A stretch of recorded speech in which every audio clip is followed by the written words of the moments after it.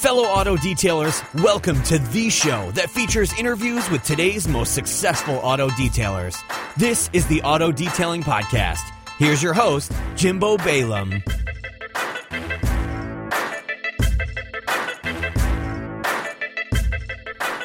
Auto Detailing Podcast listeners, are you thinking about starting your very own mobile auto detailing business, but don't know where to start? Confused with all the information that you're getting online? I wish I had a resource like this when I first started my business way back when. I've created the Mobile Auto Detailing Academy, a bulletproof way to start up and grow your business and start making money.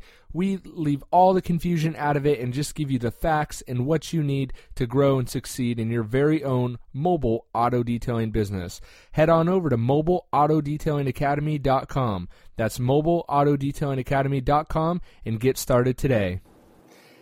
Hey guys, it's Jimbo with the Auto Detailing Podcast, coming back for another episode from the van.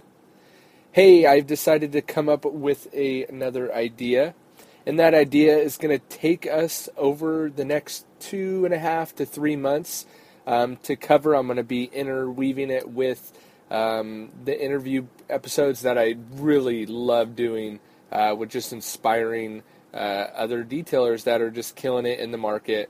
And also trying to put ego aside. But over the next, right now it'll be about 10 weeks, maybe a little less than that, 6 to 10 weeks. I'm going to be covering things that things that I realized starting my business or leading up to starting my own business, or things that I realized after starting my own business. So hopefully these will be tips to help you if you're looking to start your own detailing business, or you're currently in the beginning stages of starting, or maybe you've been operating for a long time but you haven't been taking it that serious, which was my story for a long time. I created a job for myself that I called my own business, which is great. I don't think there's anything wrong with that. But I didn't take it very serious for very long, or didn't take it very serious for a long time, just because I wasn't sure if this is exactly what I wanted to do.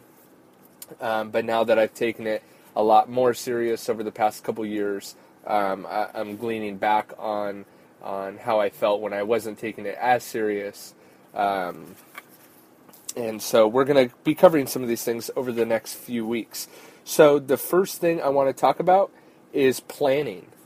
You need to plan, you need to strategize, whether you are just about to start your company. You want to start planning who your target market is, what maybe income level of people you want to target, what type of cars do you want to target, how quickly do you want to grow, how many cars do you want to be doing a week. How are you going to reach these customers? Where are you going to get the money to reach these customers? Are you going to be doing Google ads? Are you going to be doing direct mail campaigns? Are you going to be doing flyers with just shoes on your feet and knocking on doors? Plan and strategize, I would say, at least 3 months out. So, hey, if this plan doesn't work, I'm going to go to plan B. If plan B doesn't work, I'm going to go to plan C. Maybe you don't want to hit the high-end work, and you want to just you want to go after the low-hanging fruit. So you're going to be targeting office buildings and office parks. Strategize what office buildings and office parks you want to go to. Plan how much money you need to make in order to keep a viable business operating, so that you can, sound silly, but so you can buy the car wash soap when you need it, so you can buy the tire shine when you need it, so you can buy the window cleaner when you need it, so you can buy the extractor when you need it. And not only just enough money to buy product, but enough money so that you can eat, too. And not only enough money so that you can eat, but enough money that you can grow and that you can expand your operation, and so you can do more advertising if you find something that's working for you. You could double down on that, because that's what it's all about. Once you find something that is working for you, double down on that. If it's the high-end market that's working for you, double down on it. If it's the lower-hanging fruit with the daily drivers, double down on it and make money doing that. But nothing happens without a plan. And there is one thing that can happen, just a little caveat that I want to add. if you plan too much, you can get, they call it analysis paralysis, where you're just analyzing and you're planning so much that you don't do anything. Analysis paralysis. So that's why I say plan maybe 3 months in advance, or if you're just launching a business, set a start date that no matter what happens, you're going to start on that date.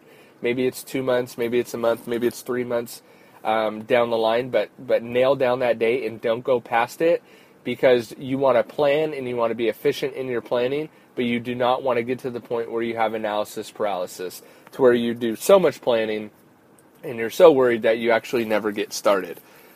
So that's my first tip, is to plan, but don't plan too much, just the right amount. And that's why I say plan about 3 months in advance. That's the first one. We got a bunch more coming down the pipe.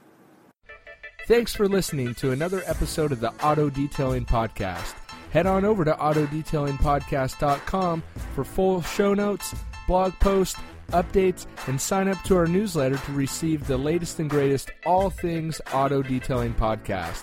And don't forget, if you're thinking about starting your own mobile auto detailing business, we've set up an online training course so you can bulletproof your startup at mobileautodetailingacademy.com. Thanks for listening. We'll see you on the next episode.